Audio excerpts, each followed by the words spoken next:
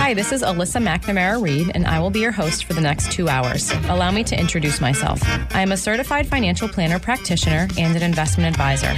I am co-owner of McNamara Financial Services, Inc. in Marshfield, Massachusetts. McNamara Financial is a federally registered investment advisor, and by my definition anyway, is a true family business. We work with clients like you every day, regular people that need help making sound financial decisions, or people that want one less thing to worry about. I work with clients for a fee based on assets that I manage, or an hourly or flat fee for creating financial plans. I am not compensated via commissions unless I have the pleasure of helping someone with their insurance needs. There are some things worth paying for, and perhaps a lifetime of financial security is one of them. I, of course, cannot guarantee that working with me will ensure a secure financial future. McNamara on Money has been a call-in talk radio show since 1990. I love hearing from listeners, and there truly are no dumb questions. In fact, I like the simple questions, because everyone should have the answer to those. Just don't call me asking for the next hot investment or which market is going to outperform this year. Number one, that's not the nature of this show. And number two, I have no idea. Any advice I give to a caller is meant to be generic in nature and should be verified with his or her own financial professionals. You will hear about a variety of topics on this show that relate to investments and personal finance. We try to cover topics that people can relate to regardless of their net worth or financial situation. And of course, we try to keep it interesting. I would crunch numbers for 2 hours or spreadsheet cash flows because I'm a total math nerd, but that wouldn't much make for good radio. Instead, I choose to educate people on topics surrounding big financial events in life, like marriage and divorce, kids in college, death of a loved one, career changes, and of course, retirement. I once heard that it is a smart man that knows what he doesn't know. I'm sure it was my dad that said that, and I'm also sure that it applies to women. That is why I invite guests onto my show that have expertise in different areas also related to personal finance. I feel it's important to note that the opinions of these professionals are not necessarily the opinions of McNamara Financial or any of its advisors. As long as we are on the subject of disclosure, I should note that while we may discuss investments and or markets on this show, that past performance is not indicative of future results. Thanks for tuning in.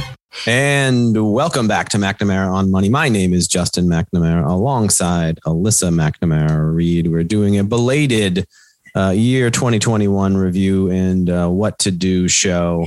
And we were just about to jump into our asset class return estimates, right? And I should say, I forgot, if you have any questions, please don't hesitate to shoot us an email. The email is questions@McNamaraOnMoney.com. We are now podcasting, not now podcasting, but we're recently up on Spotify for our podcast. So if you want to check us out via podcast when you're on the go, just search McNamara on Money in your favorite podcatcher. I think that's the term. Oh, is that what it's called? A podcatcher? I thought it was a podcast app. Oh, you're making me feel old, Justin. I know. Mm-hmm. Remember when? Do you remember when you sent an email about our podcast and Dad said, "Yeah, is that the articles that I've been writing?" Yeah, I know. So anyway, that's okay. We forgive him for it. Yeah.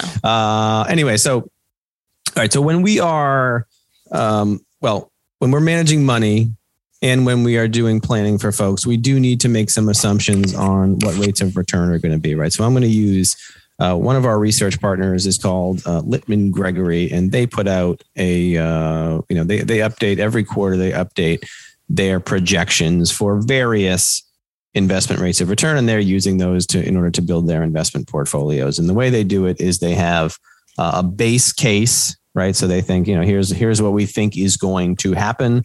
And then they have they have a downside and an upside, right? So, hey, if things go worse if something bad happens, if things end up worse than we thought, we'll have our downside number. And then if things turn out better than we thought, if whatever happens, there's lots more growth and everything is hunky dory, we'll have an upside number on that. So I'm just going to go through some of those. I think they're relatively interesting for a couple of especially for a couple of the asset classes. So we'll start off with US large cap again. Think of the S&P 500 here, and the base case. They're going with a range here. All the other numbers are a fixed number. That's interesting. Fixed number, but this one is a range. I think it's sort of reflective of the fact that prices are high in the US right now, and they may well come back down, or they may, it's just hard to predict whether or not we're going to have a significant bear market here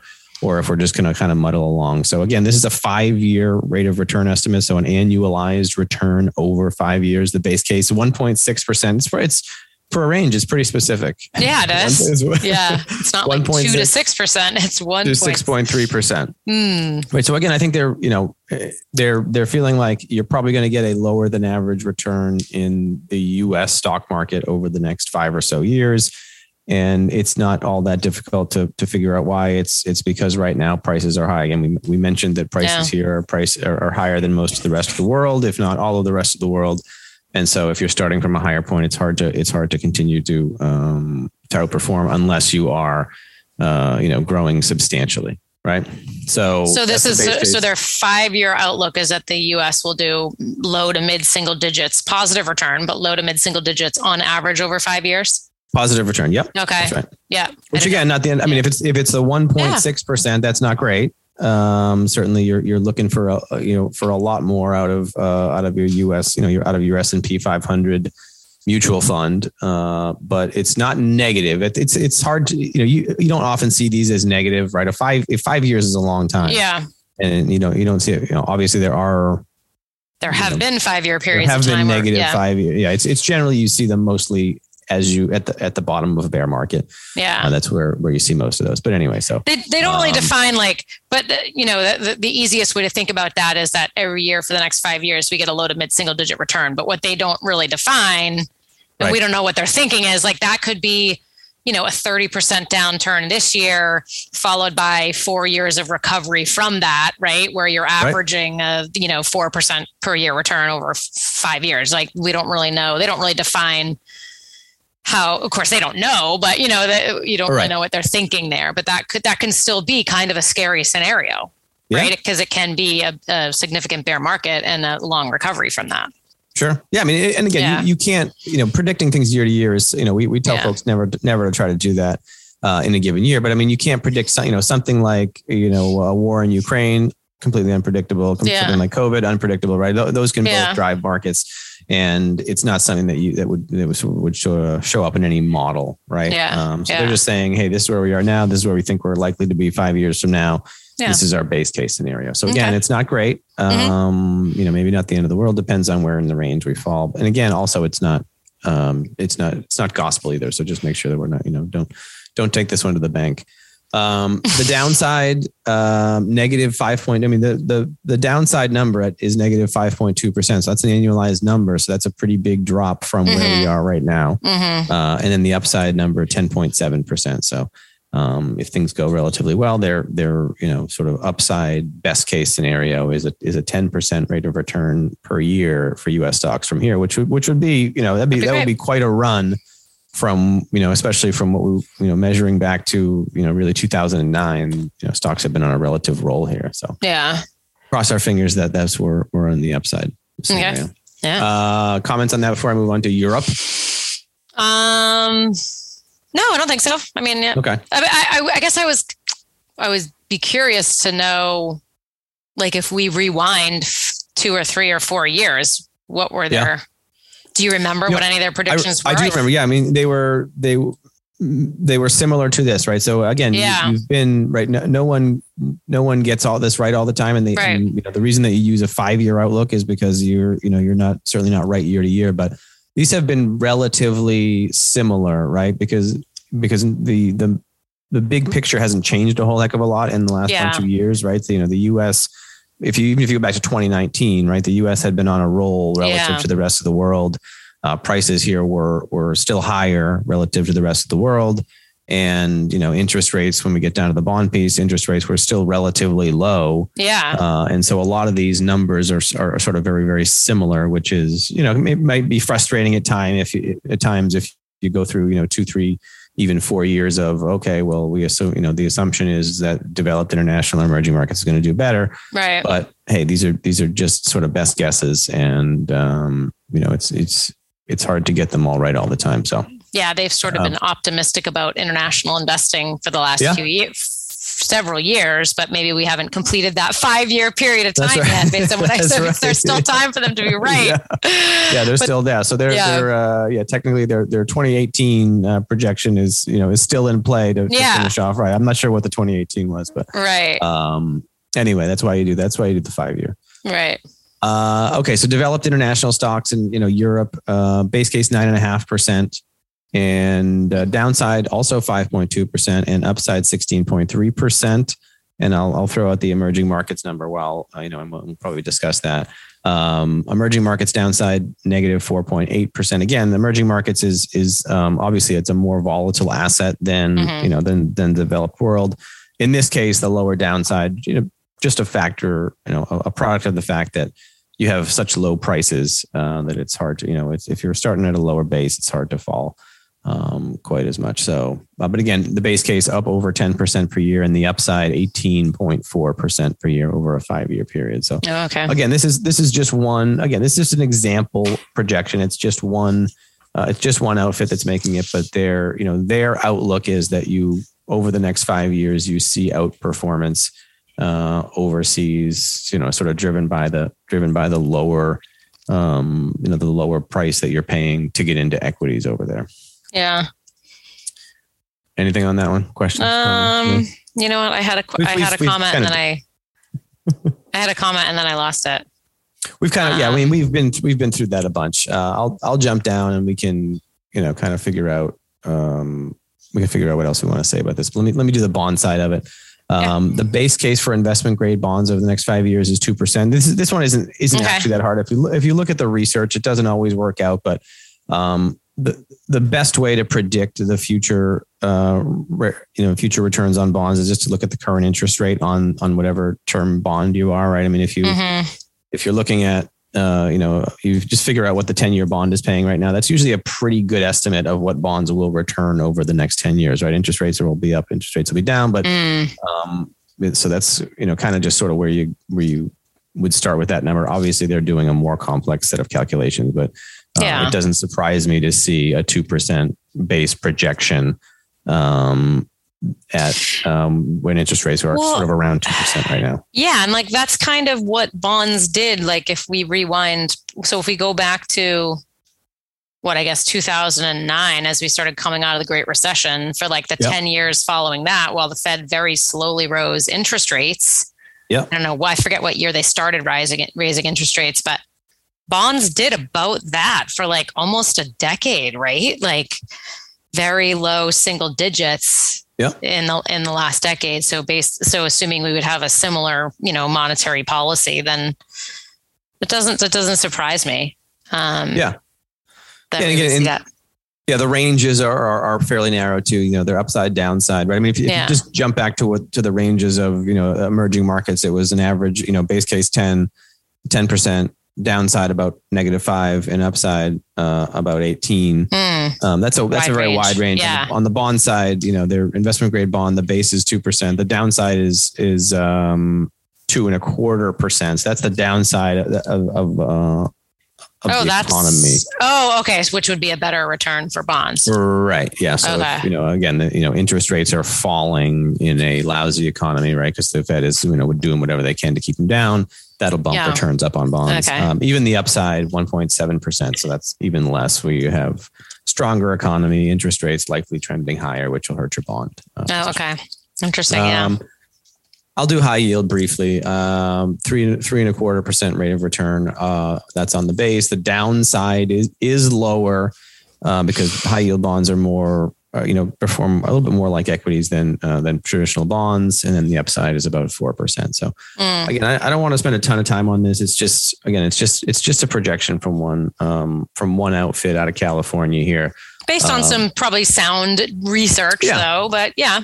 Yeah, I just don't want to be. I know that there's a million projections every day, and I don't want to give folks the this isn't necessarily a market call. I'm just trying to give people an idea of where we sit and what we think is kind of a sober assessment of what's going to happen going forward, which is U.S. stocks likely not to do quite as well as they have in over the past 10 years or so, which I think is a reasonable expectation. probably some outperformance overseas, and then relatively lousy returns on bonds. That's sort of what we've been preaching that for a while now, and I don't think it's unreasonable to assume that's probably likely something like what's going to happen going forward. You know what I take from this? We don't know what's going to happen, right? We don't know if it's going to be best case, worst case, or average case. We don't know what's going to outperform the other, which is why you have a diversified portfolio so that whatever does well, you have some exposure to it. And you don't want to have a lot of exposure to whatever has the most downside if we have the worst case scenario unfold in the next 5 years. That's what I love, right? That's what I love about that chart, like the periodic table of the asset classes, right? And it's like, it kind of shows like these are what we call asset classes, right? Different categories of investments. And you can see from the numbers you're giving out, and I can see them on the piece of paper, but the numbers you're giving out are kind of all over the place in terms of, stocks have great upside in good years, but a further downside in down years, but we don't really know how it's going to unfold. Right. And how asset classes move, especially relative to each other are unpredictable. And so that's why it's kind of like, well, we don't know what's going to happen. So a portfolio is a compilation of a lot of these different things, if not all of these different types of investments, or what we call asset classes. And so that's why you diversify. So you don't know, and you want to be prepared for whatever unfolds. Yeah, I think, obviously we do make some value judgments about where to invest. And, these projections are kind of examples on what those decisions are based on. But, just to be abundantly clear, we don't, and nor do we think anyone should, take outsized bets on anything that they think is going to happen, right? Because you can always be wrong, right? Even if we said in 2019, hey, we think that the U.S. is probably likely to underperform over the next 5 years, that didn't mean we sold the S&P 500, right? It's trimming, again, around the edges, and trying to add value that way, not sort of jumping in and out wildly out of any given thing, because as we've seen, you cannot predict that stuff really with any degree of accuracy over very short-term time periods. So. Right. All right. I think we should. Oh man, we're getting closer. So let's jump into the kind of the what you should do phase, right? So unless you have any other summary comments you want to jump in, I'll go into kind of what you should do at the end. This is meant to sort of be a year-end show, so a couple of things I'm gonna we'll talk about rebalancing, maybe taking some profits. Checking on risk tolerance and checking in on your holdings, but I'll go. I'll jump into rebalancing. I think without just to summarize in advance, I think probably what you should do is have a rebalancing program, and then what you actually, which one it is probably isn't all that important as long as you're doing something, right? Okay. All of the research on rebalancing that's sort of ever been done says something very similar, right? There are rebalancing programs that are, the extremes generally are bad, right? To never rebalancing your portfolio is probably a bad thing, right? I mean, if you take a look at a rebalanced portfolio, you tend to get a sort of a tighter distribution of returns, right? As long, if you're putting your model back together on some schedule, then you're not going to see extreme levels of return, right? You're not going to buy a balanced portfolio in 1980, and then come the year 2020, you have all of your money in stocks, right? Because stocks have been great for years, and you effectively have no bonds in your portfolio, which is eventually what happens. Right. Whatever the winning investment is starts to really dominate it. And so what you get is rebalancing your portfolio keeps your risk level down, right? Because you have that model for a reason. Right. And so you want to put it back together every so often. It kind of removes the emotion from any, from any type of tactical change, right? If you sit down and you set up a rebalancing program that says, I'm going to rebalance every quarter or every year, I'm going to rebalance every time, this fund gets this far away from its target percentage, that relieves you from sitting down every year and saying, okay, hey, what should I do this year about my portfolio? Yeah. Right? Yeah. Don't you wish individual stock investors had some sort of a rebalance? What you're saying is you're never going to be able to predict if something's doing well, you'll never be able to predict how long it will do well, right? And when it may turn, right? So rebalancing either on a schedule like quarterly or semi-annually or something, it takes that guesswork out of it. It's just going to, whatever the portfolio, however it's sitting on its schedule, we're just going to trim what needs to be trimmed, and we're going to add extra money to whatever is has a smaller allocation than it should. But like if you think about people that own individual stocks, right? If they're just buying them for fun, or they inherited stocks from a family member, right? And they're constantly they're seeing the price change every day probably, right? And constantly worried about, is this a good time for me to trim the position? Right. And like, I actually, now that I'm saying that out loud, maybe I should start talking to some of my clients with individual stock positions about something like this. Like, let's just put it on some sort of a schedule where we trim off a little bit at a certain point in time, because individual stock investors, or, you could say the same thing for somebody invested in like Bitcoin, right? You're just going to want to like, on some sort of a schedule, do something about it instead of constantly worrying about, is this a good time? Is this a good time? You're never going to know. Yeah. I have the same conversation, and it's not, you're right. It's not, it's, if someone's holding a stock that we have in a portfolio, it's essentially, when you see them, it's say, hey, do you want to hold on to the stock? It's not like, there's no kind of preset number of rules.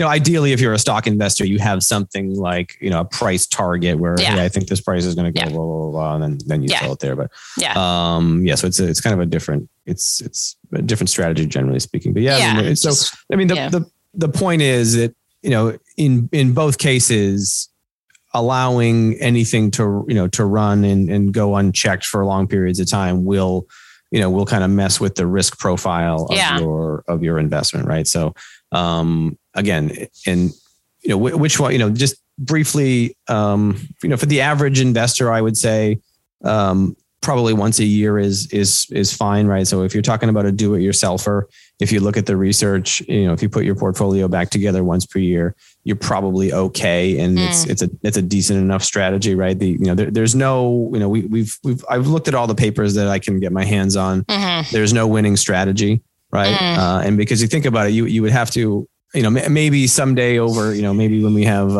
500 years of investment rates of return and we can go back and we'll know the winner.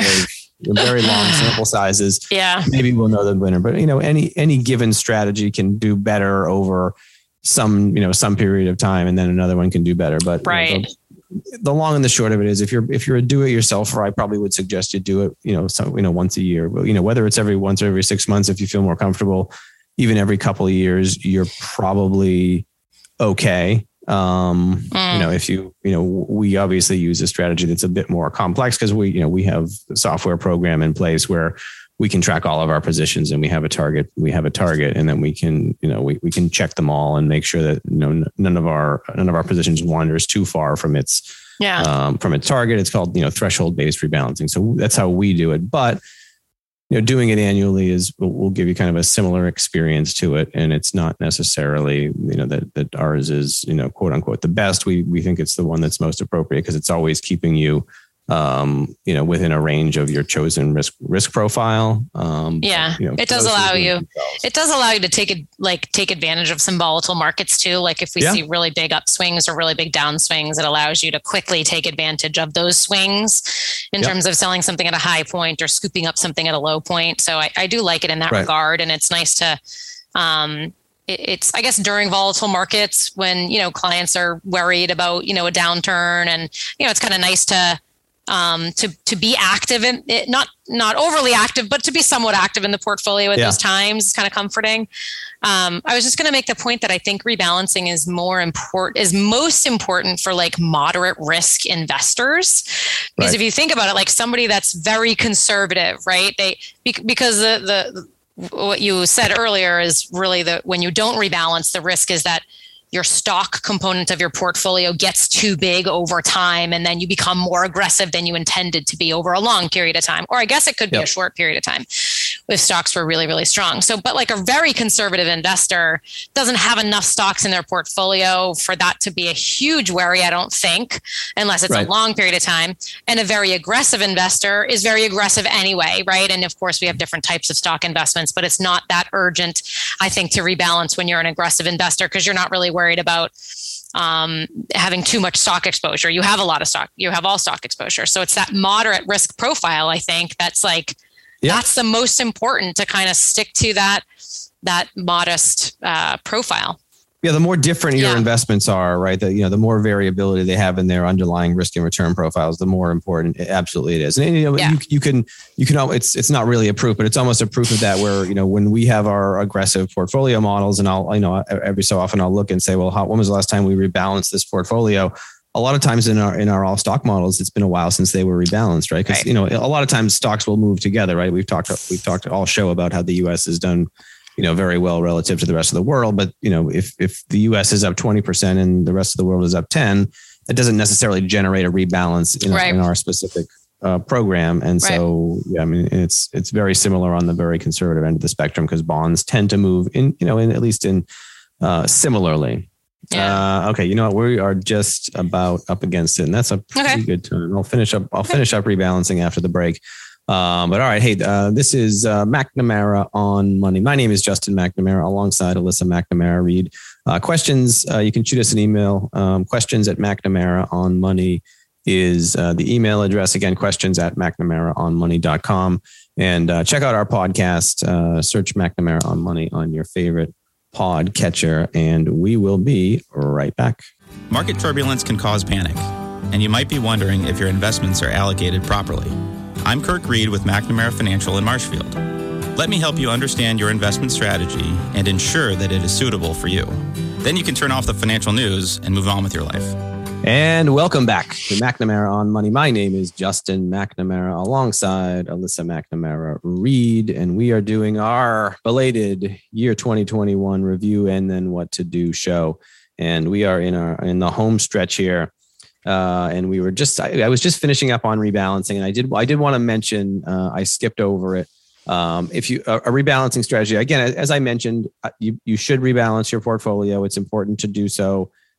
Pick a strategy that works for you, and it's probably going to be okay, right? If you come in and tell me, hey, I rebalance my portfolio once every 2 years, I cannot, as an advisor and the guy who handles, most of the money management stuff at McNamara Financial, I won't tell you that that's a lousy idea and I can do it better because I don't actually know that. I know that a rebalanced portfolio is better than a non-rebalanced portfolio, at least from a risk point of view. But I did want to make sure that you do make sure that your whatever your program is works with whatever type of account you have, right? So in a taxable account, more trading equals more taxes. So you probably want to, at least potentially make an adjustment from there. Also, if you're rebalancing on a very regular basis, you may or may not have to worry about cost, right? If you're in a brokerage account where you're paying and you're investing in mutual funds, maybe you're paying whatever it is, $10-20 a trade. Just be careful on that as well, which is why, in short, generally, rebalancing programs that have a lot of trading tend not to do all that well. You want to sort of, find kind of a sweet spot in the middle where you're, you're rebalancing on occasion, but not so often that it's going to drag your portfolio from a rate of return point of view. Let's be honest here. Most listeners aren't going to be rebalancing their portfolio themselves. It's either like through an advisor or many people's 401k platforms have the ability for them to sign up for automatic rebalancing. I've seen that a lot. So in the settings of like if you have a login to your 401k, many of them I don't know if it's under options or after you pick your investments, they might ask you if you want to enroll in automatic rebalancing. I generally have my clients say yes. And sometimes if it's free, okay, thank you. If it's free, yeah.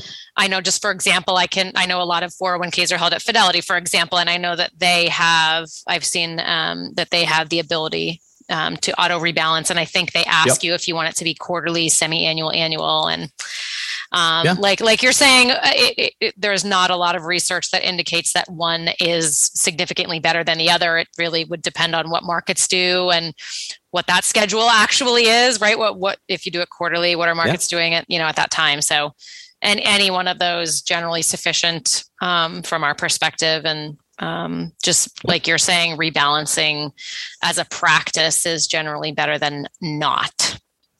Right. Not doing so. Yeah. Okay, let's jump in. We have a few more that we want to hit here, so I want to make sure we get them all done.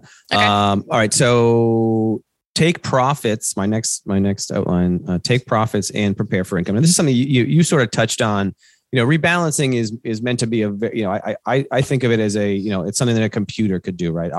At our office, a computer doesn't do it all. It monitors, and then it puts trades out for review. And then we obviously we go in and make sure that those trades are appropriate and place them if we deem they are. But a rebalancing program is very programmed. In this case, you had mentioned maybe kind of a more proactive approach to rebalancing, which is take profits and maybe prepare for income, right? So, and again, this is during after in this case, 2021 it was a good market, and you could review at the end of the year and say, hey, it's been a good time here. What should I do? Right? You could rebalance the portfolio. You could sort of go. You could go off schedule and say, wow, the market is going crazy. I'm gonna take everything that I have over and above my equity targets, and I'm going to sell back to my equity target. Put the rest of the money in bonds because I think we're this party is going to come to an end at some point. That's certainly something that you can do. I would obviously do that even more so for folks who are kind of pre-retirees, maybe in the march up to the march up to taking income from their portfolio. And this is a discussion that we've had with our clients who are in that scenario a bunch over the past few years, right? Because the markets have continued to kind of, I would say, surprise us to the upside, right? I know we haven't been pessimistic thinking the market was going to fall, but I think we've been surprised at the heights the market has reached. And so for folks who are worried about that and or are just getting into that zone where, hey, maybe they might be taking money out in the next year or two or three, it might be a good time to grab some profits and set that aside, right, and fill up your bucket. Right. After periods of time of overperformance, you mean? Not necessarily right now when the show is airing, because we're doing a little. That's right. We're already doing it after the market has started to correct a little bit. But had we done this show on 12/25 or something right before we started to see a downturn, But that brings up a really good point about I'm always. Having the discussion with my clients that sometimes human nature gets in the way of being a good investor, right? And what your gut tells you is often the wrong thing. But on December 25th of 2021, for example, right before this little what so far is a relatively small downturn started, we've had 3 of the strongest years the S&P has ever had, right? I don't have all the history at my fingertips, but we know that we've had really good few years in the markets, right? And that's, we know that that's a good opportunity to trim profits and, sell high, but nobody wants to do that when nobody wants to get more conservative when things are rocking and rolling and have been for a while. It's hard to do that, right? Your I don't know, optimism or some people would call it greed or whatever, we'll get in the way, and we'll kind of say, hey, no, let's keep rolling with this. It's, it's doing well, but now, right. Hindsight's 2020. And again, so far this downturn is relatively small, but that would have been a great time to take some profits, but your gut reaction is often the wrong one in the world of investing, right? And now that we've started this downturn, right now people are going to want to, get more conservative and trim things, but is this the right time to do it? And sometimes the answer is no. It depends on the situation, but. I think we do this with our clients to a degree. I would say we automate our process, and then or at least we automate the review process. And then we're constantly revisiting it at times when kind of outlier moments, right? So we're constantly making sure that folks have cash, right? If you're retired and you're relying on McNamara Financial Services to send you the check from your account in order to live your life, we have an income plan set up for most of those clients, and we are regularly reviewing where the market is relative to, what the market performance has been. And generally speaking, if it's been adequate to good, we're refilling those buckets and making sure that that cash is always in a good place and keeps coming. And then when the market dips, we then sort of step in and say, okay, well, hey, it's the market is down, whatever the number is, 5%, 10%, 15%. And we then take a review and say, all right, well, maybe now is not the time to continue to refill that, those income plans. Yeah. And maybe we should sort of hold off on that because we're trying to avoid selling low. So, we do it. Obviously, it's, our process is likely more complex than the average investor is going to do it on their own, but you can follow the same process to where, hey, the market's been great. Hey, I'm living off this money now. Yeah. So I should probably sell some more now. And, the higher the market goes, maybe the more you trim, and you just, kind of set that aside and increase your comfort level for the next year. Because again, we're not making market calls specifically, but there will be a time when the market drops. That's, that we do know. Yeah. All right. Anything else on that? No. Good buckets. We do buckets a lot. I think we can probably skip ahead. Okay. All right. I would say, at the beginning of the new year, probably also a fairly good time to double check your risk tolerance. We obviously had COVID, and I don't have the I can actually probably, even while we're working here, I can probably try to pull up the COVID numbers of what various portfolios did. But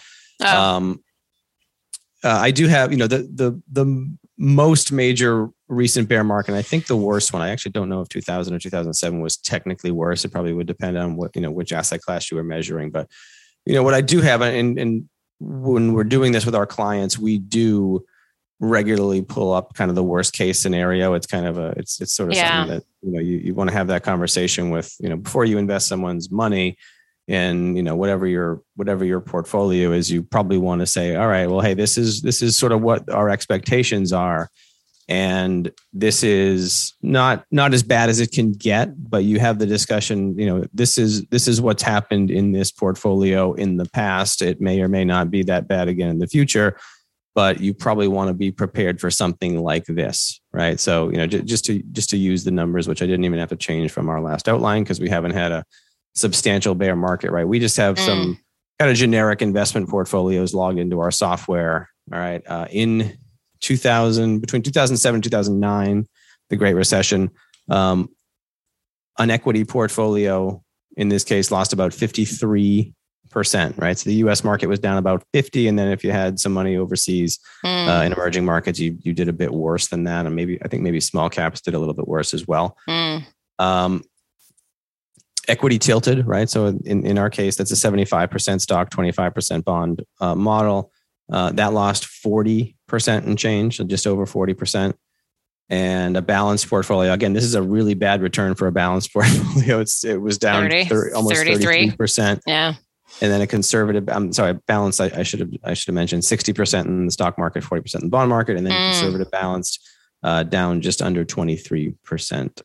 That was 07 to March of 09. That's correct. Yeah. I was going to pull the February to March of 2020 numbers. Was it like mid-February to early March? Is that what that?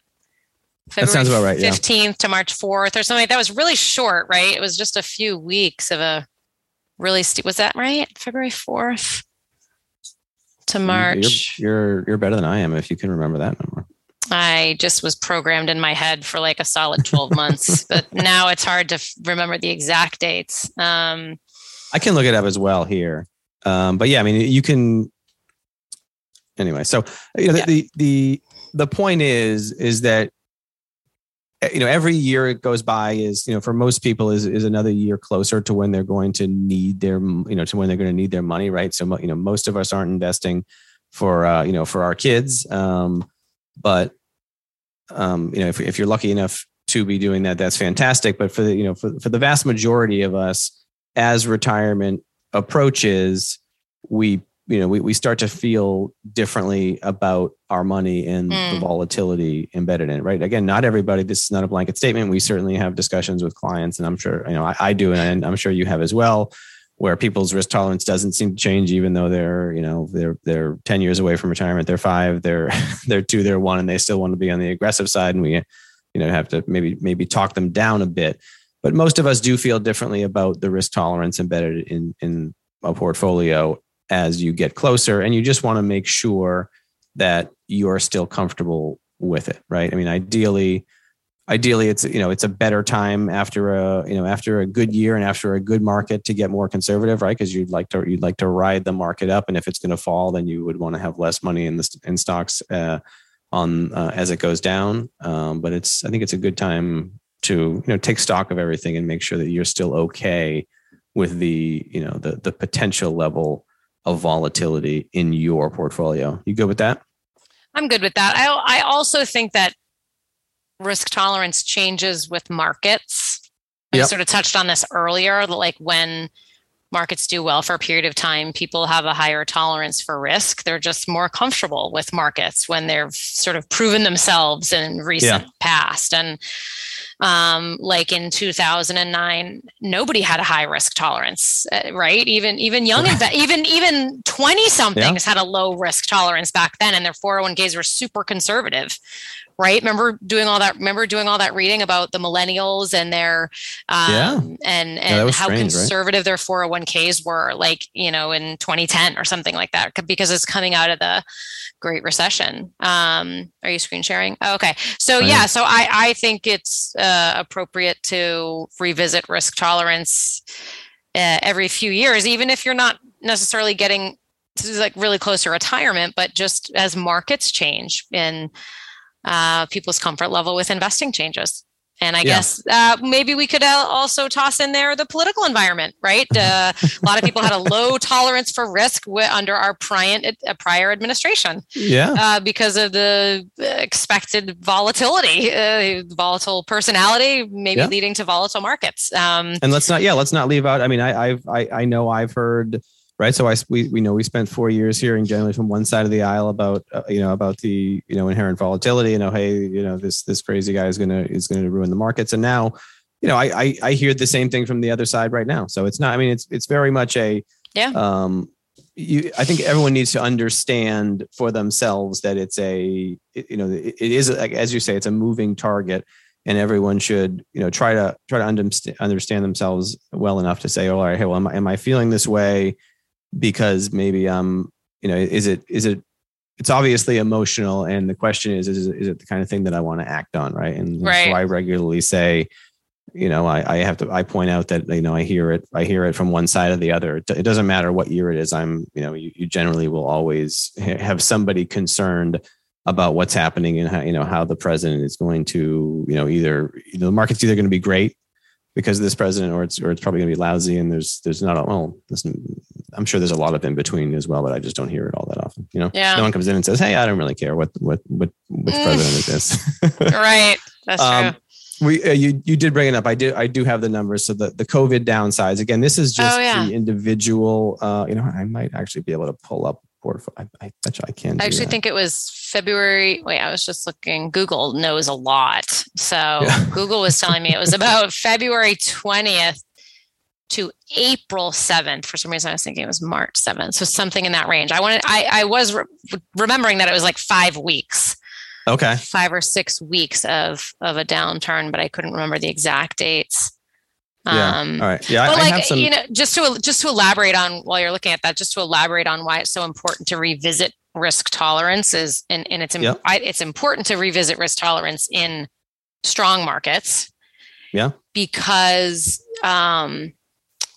it's because you want to make sure, as an investor, you want to make sure that you're in a portfolio that doesn't fluctuate down so much in a bad market that it's going to cause you panic and cause you to want to make a mistake with your money, like sell and go to cash, right? Like you should be in something that if it fluctuates down a significant amount, 40 or 50%, then you're in a position in your life with this particular chunk of money that maybe you're not happy about it, but you're not totally in a panic about it.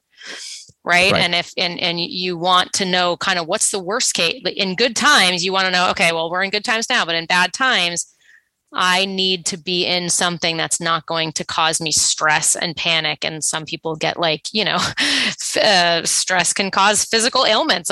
Some people get so panicked that it affects their ability to sleep and things like that, which is really awful. So you need to make sure you're not in something that's going to perform in such a way that's going to cause you physical, physical side effects, but also cause you to want to make a move that will negatively impact your rate of return for a very long period of time. Right. And the moves to cash and down markets, that's the stuff that you want to avoid. Those are the moves you want to avoid as an investor. And that level of stress, I think, can as you age and as you get closer to retirement, that, I think those stress levels only go up, right? It's there's certainly, obviously no one, if you're 35 and your portfolio drops by 35%, it's for a lot of people, that's very, very difficult. But for that same person, it's probably, twice as difficult for, when at 55 or 60, right? Because you just sort of start to hear things like, well, I can't lose this money now. I'm so close to retirement, which, to a degree it's certainly more true. It's not necessarily that cut and dried, but people do tend to get more emotional with their money as they get older. But also the dollars are bigger too. Like when you're 30 and you've got $150,000 in your 401k and it goes down 50%, $75,000. But when you're 60 and you've got $2 million in your 401k or your assets and it goes down 50%, that's a lot more money that you're seeing, that downward fluctuation. The dollars is not just the percentages, it's the dollars that are larger for most people when you're older, right before retirement. It's the biggest that your assets have ever been, generally speaking. Yeah. So much scarier in that regard. Yeah, absolutely. Yeah. So I just, I briefly pulled up, the COVID drop for the portfolio, our aggressive portfolio that we have sort of as an example in our software. I think it was down about 28-29%. So in again, 5 weeks. In 5 weeks. That's the speed of it. It wasn't, in real terms, it wasn't all that deep of a drop, but it certainly did happen awfully quickly. But so I mean, that's just the kind of thing you need to be prepared for. Whatever you need to be prepared for whatever your portfolio might give you, which is why you want to you want to review that on a very regular basis. Yeah. Having said that, right now, where markets are I think we're officially in a correction when here we are, end of February, right? I think we're officially in correction territory. And unfortunately, when you're in the middle of a downturn, reevaluating your risk and wanting to get more conservative might not be in your best interest. Sometimes, it might be. It's, if the market goes down further from here, maybe some people still want to do that, even if things are at a low point. But unless your risk tolerance is increasing in a market downturn, not necessarily a great time to make a change. Right. Yeah. Well, and again, you can say, I have us down this is just the S&P ETF. So down 9 and this is year to date and change from the high. Yeah. So okay. we're very close to correction level. Correction officially is determined is a 10% drop from the high to the current level. Anyway, so again, you can, should you not, if you really are feeling like your risk tolerance is too high, now is maybe not a great time to do it, but it's maybe better than if the market was down 20 or 32. So that's that's something that you want to talk with your advisor about, or at least think clearly about, because it would kind of depend on the situation. Right now might not be a great time for a prudent, kind of a one crank drop in risk. But if you've managed to go, if you've been aggressive for your whole life and you're retiring in 2 years and you're still having an all equity portfolio, I might still say, hey, it's not a terrible time to drop in risk, because it certainly can get worse. Anyway. Okay, let me go on. I think we'll probably leave that one behind unless you have any follow-ups on risk tolerance. I think we've done that pretty well here. Okay. Yeah. What else is on your list? Yeah, I do want to, this is sort of a check-in on your holdings. I think at least once a year is probably a good idea. Again, this is everyone, if you're a do-it-yourselfer, everyone kind of manages their own money in their own way. Or if you just have your 401k, or if you have a brokerage account, I would, you do want to check in on your holdings, just some brief guidelines. First and foremost, are they is the fund doing well? I think relative to peers, right? So ideally everyone we're talking to has a diversified portfolio, right? They don't just have money in one place. They have their U.S. exposure, their international exposure. Maybe they have some bonds, depending on how aggressive or conservative they are. When you check in on your holdings, I think one thing that people, I know they regularly miss this because we field the question from time to time from clients. Hey, I have this fund and this fund, and I can we do more of this one over here because it's done better relative to this one over here, and why do we have this one if it's going to keep going down all the time or something similar, right? The question is, you should not be monitoring a fund other than against its peers, right? So it would not be appropriate for you to continue to compare your S&P 500 return for 2021 to your emerging markets fund return for 2021. Obviously, you'd have to have a fantastically great emerging markets fund to have gotten anywhere near a 28% rate of return for the S&P 500. And it's probably not realistic that would have happened anyway. I don't know that that's the case, but it's probably very unlikely that would happen. So you want to just be making sure that you're comparing apples to apples. And, the whole idea behind a diversified portfolio is for you to have is so you have things, behaving differently at different times. Otherwise, there would be no reason to have, to have money in more than one place. Good with that? I'm good with that. Yeah. Okay. I would also check in on this. I have an old data point here, but I poked around and see if I could update it. Oh, okay. Find it. I bet it's not that far off. Yeah. Check in on fund costs, right? So fund costs, have been coming down across the board, which I think generally speaking, we think is a great thing, right? Obviously, the more money that you get to keep in your pocket, the better for the client, right? So the data point that I had was a 20-year number that ended 2017, where mutual fund costs fell 45%, and I think my guess is that trend has continued. Although I'm sure the last 5 years or so haven't been quite that stark. But so I would just, if you have anything old, I would make sure that you're looking in on it, right? And certainly, again, what you want to do here again is make sure you are comparing to peers, right? So you don't just say, well, hey, this fund is way more expensive than that fund. There's oftentimes decent reasons for price differences, right? I mean, you could have a fund that's invested in the S&P 500 is very, very cheap to manage relative to one, in emerging markets, right? In emerging markets, you're talking about lots and lots of different countries and lots of different stocks. And you get kind of a more complex process involved there. So you would expect some difference in costs. You're also, you also have different types of investment strategies that may be more or less difficult to manage, right? Sometimes you may be buying an index fund, right, which is easy to manage because all the manager is doing is following an underlying index, not all that difficult. And then there are other sets of funds that are, that sort of are sometimes by definition a lot more difficult to manage, right? If you have an active manager who's managing maybe a managed futures fund, there's a lot that goes into that, and the expectation in that case would be that the price would be higher. So it's not just that we certainly. What's the best way to say this? I think it's certainly the case that you should be, striving to have the most cost efficient portfolio that you can, right? It is not necessarily the case that you should buy the cheapest investment in every category, because occasionally there's a reason to hold one that may be more expensive than another. Yeah, if it increases potential return or decreases level of risk in the portfolio, or then I guess it depends on where you see the value. Right. What's the value in it? But for at least people to be aware of what their underlying costs are, good practice. Having said that, Justin, I have no idea where the average person goes, where the average investor goes to get that information. We have subscriptions to softwares where we can find expense ratios and find this information. So, ask your investment professional. But if you don't have one, because this information isn't like on Yahoo Finance, is it? Yeah. I mean, a lot of it's out there and available. Unfortunately, the 401k world is the hardest place to find cost information. That's where most folks have their 401ks. Yeah.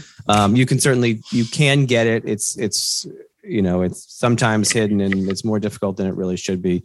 But that just kind of is what it is. Are we up against, are we almost at the end here? We are, right? Yeah. I've never met one person ever who had any idea how much what their cost was for their investment strategy.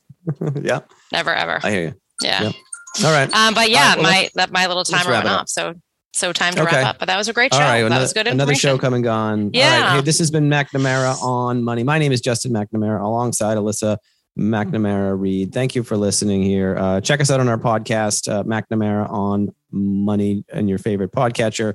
If you have any questions, give us a shout. Questions at McNamaraonmoney.com. And if you'd like to visit our websites, go to McNamara Financial. There's my timer. McNamarafinancial.com. And up in the Merrimack Valley, McNamara of the Merrimack.com. And that's all. Awesome. Have a great weekend, everybody. Take care. Bye-bye.